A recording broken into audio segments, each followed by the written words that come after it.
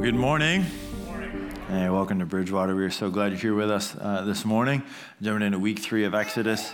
Hi, buddy. But before we get there, I gotta tell you guys, you're ridiculous. Like, you just are. I hope you know that.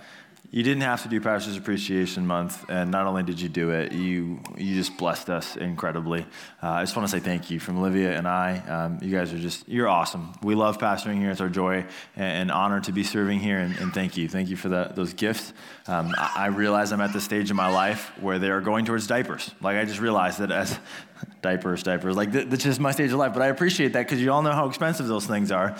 So thank you so much for that. Hey, we are in week 3, jumping into Exodus. We got a bunch of good content to cover today, but if you've missed it, that video is a good recap for you of what we've covered over the last several weeks. And one of the things that really has been true of the story of Exodus is that it's your story. It's yours and my story, that as we read it, we need to read it with the filter of not just ancient stories in the past, but what is it that these things are revealing about us and what's true about us that God would be interacting with us in our life today.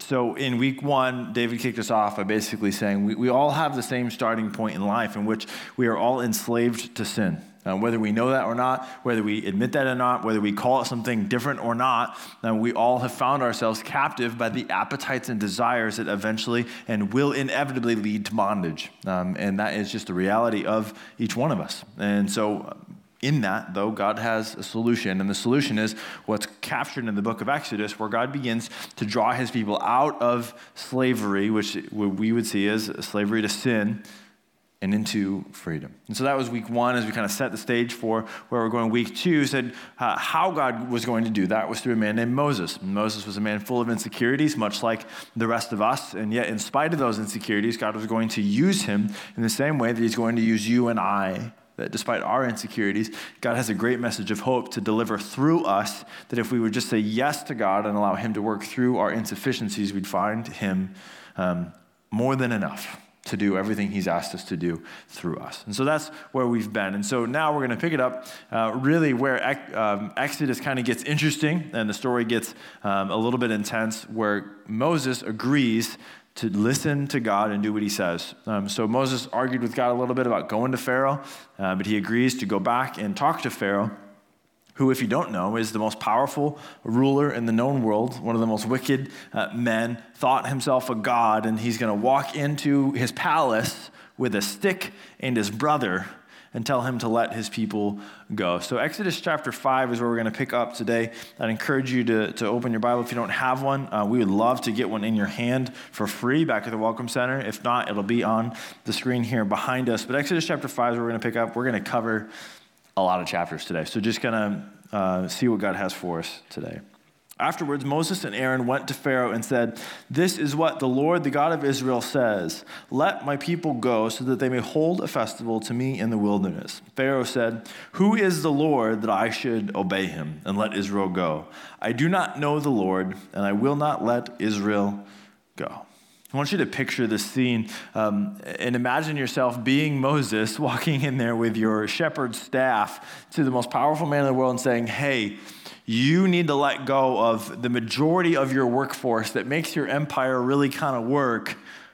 Why? Well, because our God said so, right? Like the whole scene is a little bit interesting, and what you need to understand is that this wouldn't really have been a shock to Pharaoh, though. For them to claim that their God was telling them to do something wouldn't have been unrealistic. They lived in a pluralistic society, which meant everybody kind of had their God, and they worshiped their God, and they did their thing, which we're going to talk about through today. But it wouldn't have been a shock to hear that the Hebrews had a God. In the same way, it's very similar to our society now, which is incredibly pluralistic, where you can worship this, you can worship that, follow this religion, right? Everybody just kind of has their God. The group that would call themselves true atheists is really only about 3%. Okay, we've been told it's a huge group, but it's really only about 3% of people who believe God doesn't exist. And so Pharaoh's in this category of like, sure, there's a God, but he's asking the question about God that you ask about God, that your friends ask about God, that the world asks about God. And it's in fact the most important question you can ask about God. And here's what Pharaoh said. He said, "Who is the Lord that I should obey him?" He's asking the question of, yeah, sure, I get that he is a God, but why does he have authority over my life? Why does your God all of a sudden get to dictate how I live my life? And if you listen to the conversations around us, that's the question that's being asked. Well, you serve a God who tells you can't do this, this, and this. Who is he that would tell you what to do with that? It's your choice, right? The question is, why should something or someone have authority over me? This is the question of Pharaoh. It's the question you ask every time you stumble into sin. See, the thing about Pharaoh, what's really interesting is he was kind of worshipped as a god. He was worshipped as deity. He was connected to Ra, the god of the sun. And while you may not have a statue to yourself that you worship, you're more like Pharaoh than you are unlike Pharaoh. You may not think yourself a god, but we certainly think we're smarter than him, don't we? We certainly think we're wiser than God. We certainly think we know better than God. We certainly think we're more capable of deciding what a good life for us is than God, which is why you get mad when things don't go your way. Because you thought you knew what was best for your life, and so when you steer this way, all of a sudden, what is God doing? How could he? He must not know what's good and right. Why? Because you think you're smarter than him. Because I think I'm smarter than him. For example, the Bible is explicitly clear that sex is designed for a man and a woman under the covenant relationship of a marriage. But if you listen to even many Christians or other people talking, what they will say is that's antiquated, outdated, and irrelevant for us. God was missing something. See, what's the statement behind there? Who is the Lord that I should obey him with my body? Right? That's really the question that's being asked. Anytime you sin, really, anytime I sin, it's really the question. So God's going to answer the question for Moses, for Egypt, and ultimately what we'll see, this is an answer that the whole world sees, because if you get a couple chapters later, basically every known nation around is going, whoa, don't mess with their God, right? So he's about to make a statement. Exodus chapter 6, verse 6. Let's jump over and see what the statement is. Therefore, say to the Israelites, I am the Lord, and I will bring you out from under the yoke of the Egyptians. I will free you from being slaves to them, and I will redeem you with an outstretched arm and with mighty acts of judgment. I will take you as my own people, and I will be your God. Then you will know that I am the Lord your God who brought you out from under the yoke of the Egyptians. This phrase in here, with an outstretched arm and mighty acts of judgment, with the connotation that it brings with it, is essentially God's up in heaven going, all right, you want to fight? Let's fight. This outstretched arm is basically like God's about to flex on the gods, but I want you to see why. He's about to destroy and dismantle one by one, take down these idols so that everyone may know the answer to the question of the soul. Who are you that I should obey? He's about to give every reason why he is Lord and nothing else is. Let's pick it up in Exodus chapter 7. There is 10 plagues in total. We don't have time to cover all 10. We'd be here for 3 weeks. If I got through all of these, we're going to cover 5 that really are perhaps the most relevant for us. So Exodus chapter 7, verse 19. Let's watch God flex. The Lord said to Moses, tell Aaron, take your staff and stretch out your hand over the waters of Egypt, over the streams and canals, and over the ponds and all the reservoirs. They will turn to blood. Blood will be everywhere in Egypt, even in the vessels of wood and stone. Moses and Aaron did just as the Lord had commanded. He raised his staff in the presence of Pharaoh and his officials and struck the water of the Nile, and all the water began to change into blood. The fish in the Nile died.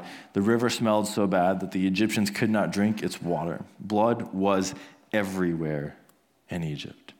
Here in this first plague, what we see is not just calamity and not just difficulty, but God is going to one by one begin to dismantle the key gods that existed in the Egyptian worldview. And so the first one was dedicated to the river Nile. The Nile was essential to everything that happened in Egypt.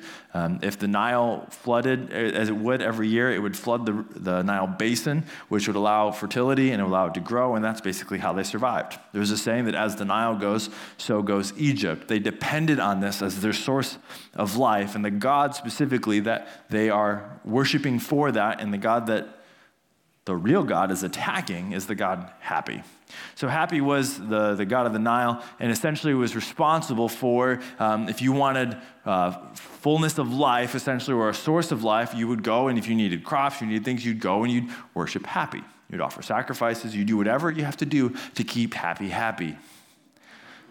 Don't let that word be lost on you. See, because here, what God is going to do, and why I've picked these ones, is I want you to see God is not interested in just destroying this idol. This idol is literally nothing. 1 Corinthians tells us it's just a piece of wood. But there's an idea behind everything that we worship, and that is what God is going to dismantle. See, by attacking the Nile, what he was showing Egypt was that this thing that you think is your source of life, I will ruin, and you will understand that you have been chasing something false as the source of your life. See, the source of life for many of us, what we would define as the good life, would be one of happiness. See, I've traveled all over the world, and it doesn't matter where you are, we all have the same deep craving inside of our heart. We desire the good life. That a good life is defined by kind of a few things: gladness, joy, community, good food, right? Like when you think about a good life, you're surrounded by the people you love and care about. You're laughing a ton. You're eating your favorite food. Now, you're all going to disagree on what that favorite food is, but it's all across the globe. That's when we realize the good life. See, we chase it relentlessly. You're sold things. I'm sold things. Every time you go online, come find this. This will be your flourishing. This will be your joy. This will be your fullness. What God is showing them is it's all a lie. He just begins to dismantle what they thought was their source and say, you've gone to the wrong place. Let's jump to chapter 8, verse 1. 7 days had passed after the Lord had struck the Nile. That's the last verse of chapter 7. So basically what happens, the waters turn to blood, and Pharaoh says, I'm smarter than God. And so he just goes and he digs a ditch around, and he realizes that if he can sift the water through the sand, he can get some water. And so for 7 days, everybody's drinking muddy, dirty water because he won't repent. We've all been there though, right? We chased what we thought would deliver and it didn't. So we end up with something that is a semblance of joy, but it's not. A semblance of happiness, but it's not. And so for 7 days, the people suffer. So 7 days later, this happens. Then the Lord said to Moses, go to Pharaoh and say to him, this is what the Lord says. Let my people go so that they may worship me. If you refuse to let them go, I will send a plague of frogs on your whole country. The Nile will teem with frogs. Then they will come up into your palace and your bedroom and onto your bed and in the house of your officials and on your people and in your ovens and kneading troughs. The frogs will come upon you and your people and all your officials. Then the Lord said to Moses, tell Aaron, stretch out your hand with your staff over the streams and canals and ponds and make frogs come up on the land of Egypt. So Aaron stretched out his hand over the waters of Egypt. The frogs came up and covered the land. But the magicians did the same thing by their secret arts. They also made frogs come up on the land of Egypt. Pharaoh summoned Aaron and said, Moses and Aaron, pray to the Lord and take the frogs away from me and my people, and I will let your people go to offer sacrifices to the Lord. Jump to verse 12. After Moses and Aaron left Pharaoh, Moses cried out to the Lord about the frogs he had brought on Pharaoh. And the Lord did what Moses asked. The frogs died in the house and in the courtyards and in the fields. They were piled into heaps, and the land reeked of them. But when Pharaoh saw there was relief, he hardened his heart, and he would not listen to Moses and Aaron, just as the Lord had said.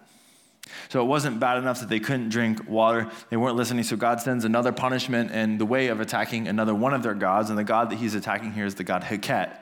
Now, Heket is a frog god who is responsible really for kind of fruitfulness, is what they would worship him for. So if you wanted crops to grow, he's also got a fertility. So if you wanted families, like if you wanted success, if you wanted abundance, this was the god that you went and offered sacrifices to. Why he's a frog, I don't know, okay? I feel like if you're going to pick a god to do something, I wouldn't have picked a frog. But anyway, so God attacks this, and he says, okay, you think in your palaces and in your things and your accumulation of stuff, you have provided some source of joy in your life. But watch this. I'm going to send frogs, and they're going to be in everything. In your palace, in your oven, in your kneading bowls, on your friends, and your servants. Like, there's no escape from this. And really what he's attacking and dismantling is this idea that the things that I build with my hands will ultimately protect me and make me above. The things, the fruitfulness, my hard work will earn me something. And he just begins to dismantle that, essentially saying everything you build as an alternative to worshiping God, but as an alternative to worshiping the work of your hands, will one day end up in a trash heap. Just like these frogs, it will be stacked high and begin to rot and reek. It cannot do anything to add value to your soul. See, fruitfulness, as God is going to define for them, is only found in a right relationship with God. And then there's fruitfulness to no end.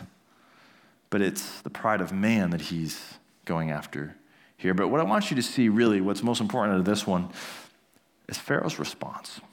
Let's read verse 15 again. But when Pharaoh saw that there was relief, he hardened his heart and would not listen to Moses and Aaron, just as the Lord had said. What I've experienced to be true in pastoral ministry, and many have experienced to be true in pastoral ministry, is there are seasons of difficulty, there are seasons of trial and loss that cause many people to walk in these doors. We're grateful that they do. We're not upset about this, but what I have experienced is that these hardships, for this moment in our life, we're reminded we're not in control. We're reminded we're not God. A sickness strikes, a marriage falls apart, some semblance of a tragedy happens, and we come into church and we find God and we find Jesus and we cling to him, and he's our hope, and that difficulty really was hard, but it drove me to God. And so they come in, they're here every week, they're going to Bible study, they're doing all the right things, and then they get better. The difficulty passes. The sickness goes away. The relationship is restored. And the moment happens where the relief makes them forget who God was. Then they stop coming. Then they stop attending. Then they stop digging in. Why? Because God was really just a means to an end.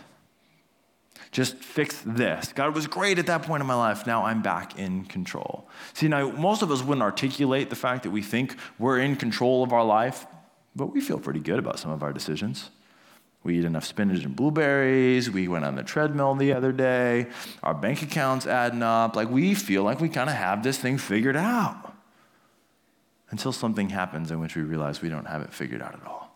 So God breaks that. And see, what Pharaoh does is what we're tempted to do. God, I need you. Oh, thanks for coming through. See you later. And Pharaoh just begins to harden his heart and say, I will not submit the rest of my life. Though God spared me, I am still the master of my own destiny. Let's read the next one, 8:16. Then the Lord said to Moses, tell Aaron, stretch out your staff and strike the dust on the ground, and throughout the land of Egypt the dust will become gnats. They did this, and when Aaron stretched out his hand with the staff and struck the dust of the ground, gnats came on people and animals. All the dust throughout the land of Egypt became gnats. But when the magicians tried to produce gnats by their secret arts, they could not. Since the gnats were on the people and animals everywhere, the magician said to Pharaoh, this is the finger of God. But Pharaoh's heart was hard, and he would not listen, just as the Lord had said. Here he is attacking the god Set. We don't have a picture for him, but the god Set was responsible for peace over the soul, peace and comfort in the soul, essentially. So you were dealing with a loss, you had anxiety, right? Whatever it was, you'd go to this god and you'd worship him. Now, we have a god, we don't call him Set, but we have a whole bunch of other things that we go to when we need peace and comfort in our soul. And so he's attacking this, and what I find so interesting is it's gnats that he chooses to use, right? You know, like, it's a beautiful sunny day, it's 74, sitting on your back deck, just ready to eat some food, and then you just get attacked by a bunch of gnats, right? Like, nothing disturbs that moment, like gnats like in the eye, in the mouth, like on your sandwich, like you're ever swatting flies. Like, we're so committed. I said this first service, and I said I was going to get in trouble. I'm still going to get in trouble. I'm going to say it anyway. We're so committed to getting rid of gnats. Last night, we're laying in bed, and all of a sudden I hear, whack! I'm like, what is going on? And my wife's like pulling her hand off her forehead. There was a gnat. Like, hates gnats that much, willing to palm face herself to get rid of the gnat, right? So just destroying peace and comfort. And so everywhere they go, it's relentless. See, what he's really getting after in this one, it doesn't matter how much modern technology we have, how much progress we've made. Everybody thought by now we'd be sleeping more, happier, all those things. You know, we're the most restless, depressed, and anxious generation that's ever lived. Why? Because none of those things can do anything to satisfy the problem that's gone wrong in our soul, and that's we crave God. And so we run to food, we run to this, we run to that, we run to all of these sorts of things to try to find comfort. And God's saying, none of that will deliver you. Like, you could have as much money as it takes. You still have the same problems when you put your head down at the end of the night. Tom Brady, many of you know Tom Brady. He had just won, this was not this last Super Bowl, but the previous Super Bowl that he won. There's too many to count, right? So he had just won his previous Super Bowl, and he goes back to his hotel room, and he's sitting there looking at his rings, plural, and he asks the question. He says, is this it? Really? Like, you just proved to be the most capable football player in the league. You just have another ring, which guys spend their entire life chasing, by the way. You have multiple of them. Your Victoria's Secret's supermodel wife is coming out of the bathroom anytime now, and you're still asking the question? Oh, and he's worth $270 million. And he's the broke one in the relationship. His wife is worth $400 million. He was getting tired of traveling around commercially, so she bought him a private jet. Like, come on. And still asking the question, is this it? Like, you don't even have to think if you can afford things at that point. You have almost $700 million to your name. Do I want that? Can I afford that? Yeah, of course I can. If your question is not where do I want to go to dinner, it's what state do I want to go to dinner in, because I can just jump on my wife's private jet that my sugar mama bought for me and go over there and have a good steak, right? Like, though that's the life that he lives that none of us are ever going to know. And yet it did nothing to solve and has done nothing to solve the problem deep within his soul. And yet, you and I from time to time can be convinced the next pay raise will finally bring us peace. The next whatever will finally remove the stress from our life. And God is saying, chase all you want. It will just be gnats following you. You will never get there apart from finding soul satisfaction in the Creator. Let's look at the last one. Chapter 9, verse 8. The Lord said to Moses and Aaron, take handfuls of soot from a furnace and have Moses toss it into the air in the presence of Pharaoh. It will become fine dust over the whole land of Egypt. Festering boils will break out on the people and animals throughout the land. He's attacking two gods here, but the one primarily that he's attacking is the god Sunu. Sunu was responsible for health. So if you were sick, you went to him. He put boils that you couldn't escape all over them, which are awful. I've never had one, but I can't imagine how painful they have to be. What he's doing is attacking the God of health. And I think 2019 and 2020 has revealed this to be a secretive little idol in our lives.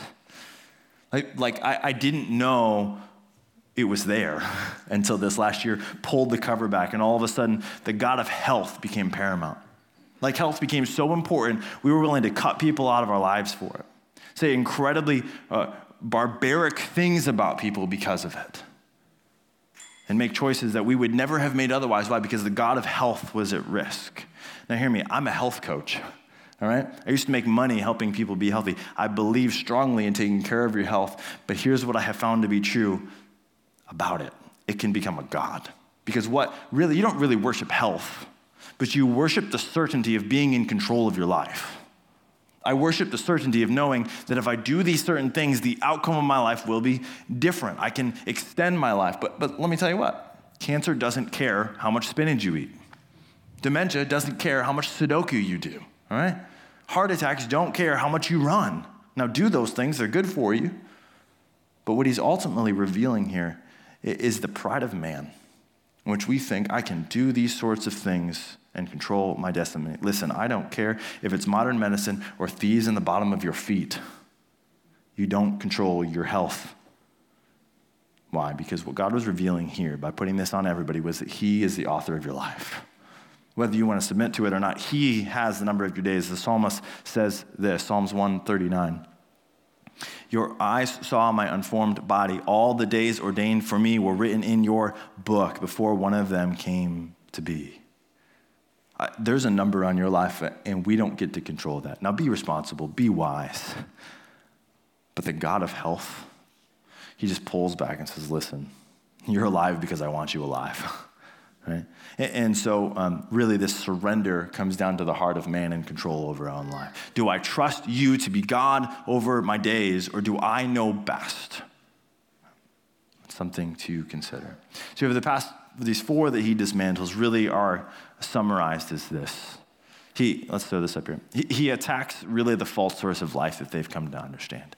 They've been chasing the wrong thing to find satisfaction for their soul. It is not found in a river, it's found in a relationship with the Lord. He's attacking the God of happiness. This is probably the most destructive message to a genuine life of joy in Jesus, is that God is for your happiness. Well, God wouldn't want that for me because God wants me to be happy. God wants you to be holy. And in being holy, you will find the greatest joy ever. But if you filter your obedience to God based on happiness, you'll end up at a dry well every time. Goes after fruitfulness and say, build what you want, but no, ultimately it is what the Lord chooses to bless that lives. And he goes after health and the pride of man and saying, listen, I am the Lord and I have your days numbered. See, what he's doing here through the attack over the Egyptian idolatry is what he's doing in our life all the time, and it's what he's revealed in the 10 plagues, which is this. God will destroy every idol to show me he alone is God. He was destroying every false place they could go so that when they looked up and saw carnage from the false places they used to go, they would go, whoa, you are it. See, and I've watched God do this around me. In the same way that Israel was supposed to watch Egypt, I've watched God destroy idolatry in marriages to show me that my wife is awesome, but she cannot ultimately be the satisfaction to my soul. Like, you know that lie we believed. Like, the good life was on the other side of getting married, finding one you loved, and having a little bit of money in your pocket to do what you wanted. And then you got married, and you saw a side of crazy that you didn't know was in there when they dated because they covered it up, right? Listen, you all know what I'm talking about, all right? She saw it in me, okay? I'm not pointing at her. This one's about me, okay? But what happened there? I thought you would deliver something, and you didn't. There was a lie there. So I've watched God destroy those idols. I've watched God destroy and pull apart idolatry within parents and kids' relationships. Why? To show me that as gorgeous and adorable as that little boy is, Jocko can never be a God in my life. I've watched God make incredibly rich men miserable and rob all of their wealth from them to show me that I don't put my trust in money, but in God. I've watched God destroy leaders in the pursuit of power to show me that no amount of accolades is going to add any value to my soul. See, those are warnings for us. See, because I've watched God do it in my own life too. Just rip idolatry from my life. You know what's interesting in this is we can begin to be angry at God when he does it. We can begin to be mad at God when he does it. How could you take that from me? Well, it's because I serve the God of happiness. That's why I'm mad about it. But why would we be mad when God is, in his grace, removing something that is ultimately going to leave us empty, broken, and wanting more, and then offering us abundant life? Like, we get mad about that process. Why? Because we want this idolatry. No, you want what's offered through this idolatry. Where God is saying, no, in my mercy, let me reveal to you, you're going to empty wells, that you would find life and life abundant. John 10:10. You'd find the full life. See, it's found in worship of God. I want you to see what's said about Jesus in Philippians. Philippians chapter 2, verse 9. Therefore, God exalted him to the highest place and gave him the name that is above every name, that at the name of Jesus, every knee should bow in heaven and on earth and under the earth, and every tongue acknowledge that Jesus Christ is Lord, to the glory of God the Father. He says, one day, whether in joyful and glad submission or in regret and repentance, we will all say, who is the Lord? He is the Lord, and he is worthy of my obedience. See, that's not a choice. That is an inevitable end. But the choice is, do we stand in worship of him in that moment and say, glory to God, you delivered me from what was empty. You delivered me from what was broken. I worship you. See, the whole reason, and this was listed multiple times throughout, he said, let my people go that they may worship me, that they may worship me. What is he saying? I want them to experience what the joy is found in worshiping the one true God. See, God desires to bring you out of slavery and into worship. The reason God will destroy the idols in your life is because he wants you to experience full life. And he knows that you were created to worship him, and full life is found in that place. When we set aside all of the false things we've run to, and we know what they are. Maybe you don't know what they are, and One of the ways you can find out what might be an idol in your life is you worry about what you worship. I worry about what I worship. So the thing that consumes your mind, you think about it, the thing you lose sleep over, it's a pretty good indicator that that's become a place of idolatry in your heart. Things you worry about really are the things you worship. And God is saying, would you leave behind the temporary things and place your worship on the ultimate satisfaction of your soul and find in him life and life abundant? The question is, as you read through these plagues, is what is it going to take for that moment to happen? For some of the Egyptians, it only took the first couple. They realized who God was. Like literally the magicians, which we would know as Satanists, are saying in this is the finger of God. Do you not see this, Pharaoh? Like even Satanists are seeing this, and Pharaoh's going, nope, I just will not submit. I refuse until the final plague. Exodus chapter 11. Now the Lord had said to Moses, I will bring one more plague on Pharaoh and on Egypt, and after that he will let you go from here. And when he does, he will drive you out completely. Let's go to verse 4. So Moses said, this is what the Lord says. About midnight I will go throughout Egypt. Every firstborn son in Egypt will die. From the firstborn son of Pharaoh who sits on the throne to the firstborn son of the female slave who is at her handmill, and all the firstborn of the cattle as well. There will be a loud wailing throughout Egypt, worse than there ever has been or ever will be again. What God's doing in this passage is a couple things. He's judging sin. Romans tells us the wages of sin is death, and that there is a punishment for our rebellion, and it's that we left the only source of life and went after death.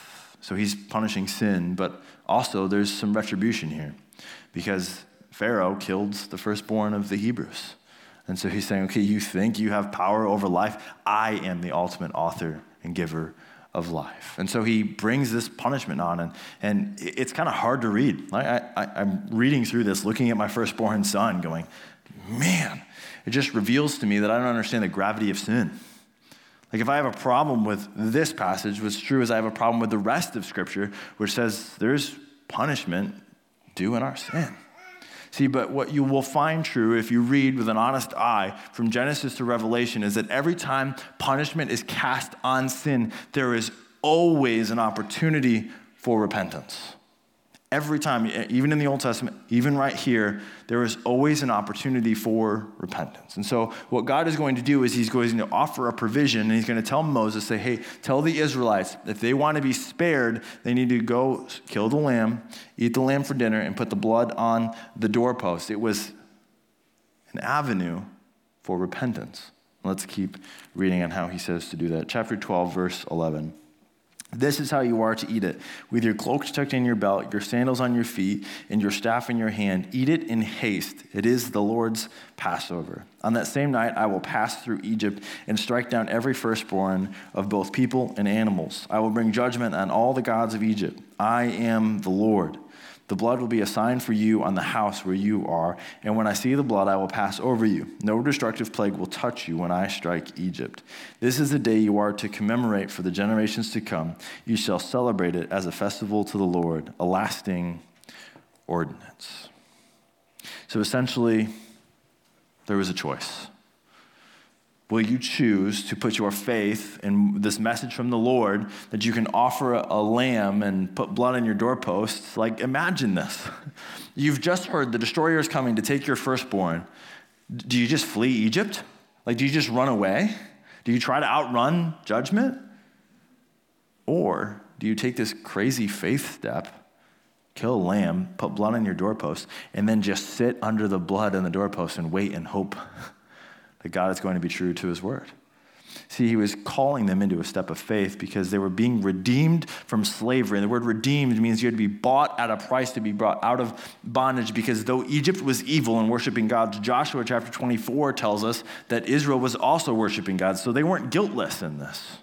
They were guilty too. Being Hebrew wouldn't save them. Making the choice to step underneath the blood of the sacrificial lamb would spare them. This judgment was coming from Pharaoh to the slave, which meant no earthly status was going to make you exempt from the punishment of sin, except if something else took the punishment for you. So he sets this up as a thing that they would begin to celebrate. So for generations and generations, every year they would stop and they would say, and they would sacrifice the lamb and they would put blood on. They would remember when the blood made the payment that was theirs. The choice was a dead child or a dead lamb. The lamb would take the judgment that was due the people. See, when Jesus was having dinner with his disciples in the last week and the night that he was betrayed, it wasn't just any dinner, it was this dinner. They were celebrating Passover, which meant they were pausing and remembering the judgment due sin and how a lamb was sacrificed to spare their life, to cover their sin, to cover their idolatry. And what they would have expected Jesus to do in that moment when he took the bread was to say something particular that they've said for thousands of years. See, they expected him to break the bread and say this: "This is the bread of our affliction, which our ancestors ate in the land of Egypt. Let all who are hungry come and eat. Let all who are in need come and celebrate Passover with us." See, what's interesting is this area of what I'm going to call grace given to the Old Testament believers, or the Old Testament Israelites, was actually extended to more than just Israel. Like if somebody heard that this is how you got spared, they were free to also do this. And so there's this invitation for thousands of years. This is the bread that we remember where God spared. See, but he takes the bread, and instead of saying this, he breaks the bread, and he says this with Luke chapter 22, verse 19. "This is my body given for you. Do this in remembrance of me." What Jesus is doing in that moment is he's identifying himself as the Passover lamb. Saying, it used to be a lamb over there, you used to eat bread, but what I want you to see what's happening now is that I am taking the place of the lamb. Where you were full of guilt and sin and idolatry and you needed a lamb to be slaughtered, I'm stepping into that place. I'm becoming the sacrificial lamb. When John the Baptist sees Jesus, he says, "Behold the Lamb of God who takes away the sins of the world." See, not only was he the perfect, spotless lamb, but he was also the firstborn Son of God. And so you see this thing come full circle through Jesus, in which the sin that was due the firstborn has now been put upon Jesus. The sin that was due the lamb has now been put upon Jesus, and Jesus took the punishment that was yours and that was mine. If we're willing to take the step of faith and say, I choose to place myself under Jesus. I will submit, I will surrender, I will sit under him, and he will cover me, and I will take that step of faith. We're going to celebrate communion here together, but we're going to do it a little bit different. We just read about God bringing Israel out and into a place of worship, and I just want to create an opportunity for you to worship the Lord. If you're here and you've placed your faith in Jesus, this is a moment for you to reflect on your Savior, to rejoice in what he has done by covering and shedding his blood so that you might be forgiven. And so we're going to play a worship song, and you can sit, you can stand, you can do whatever you feel led to do, and just process with the Lord. Just pray, praise God. And then whenever you're ready throughout the song, feel free to partake of communion. If you're here and you're not a believer, you haven't yet submitted your life to the Lord, the Word of God would say, let this pass. So don't partake. It is reserved for those who have placed their life under Jesus. If you want to know more about that, we can talk about that in a few minutes here. But let's just take this minute, worship our Savior, the Lamb of God who's taken away the sins of the world. 1 Peter chapter 1, verse 18 says this: "For you know that it was not with perishable things such as silver or gold that you were redeemed from the empty way of life handed down to you from your ancestors, but with the precious blood of Christ, a lamb without blemish or defect." Isn't it such good news that he took what we deserved? That he took the punishment that was on us, and not only did he take the punishment, but he delivered us to life and life abundant. If you're here today and you say, you know what, I've never submitted my life to God, maybe you're standing with Pharaoh today saying, who is the Lord that I should obey him? Let the words of Exodus stand as a warning for our hearts today, that God in his mercy will remove every idol from your life to deliver you from what will ultimately destroy you. Not because he hates you, but because he loves you dearly and wants life and life abundant for you. If If you're here and you know it's time to place your faith in Jesus and find life and life abundant in him, come find me, come find one of us. We'd love to have a conversation with you about the new life Jesus offers with us. Would you stand and sing the service out with us today?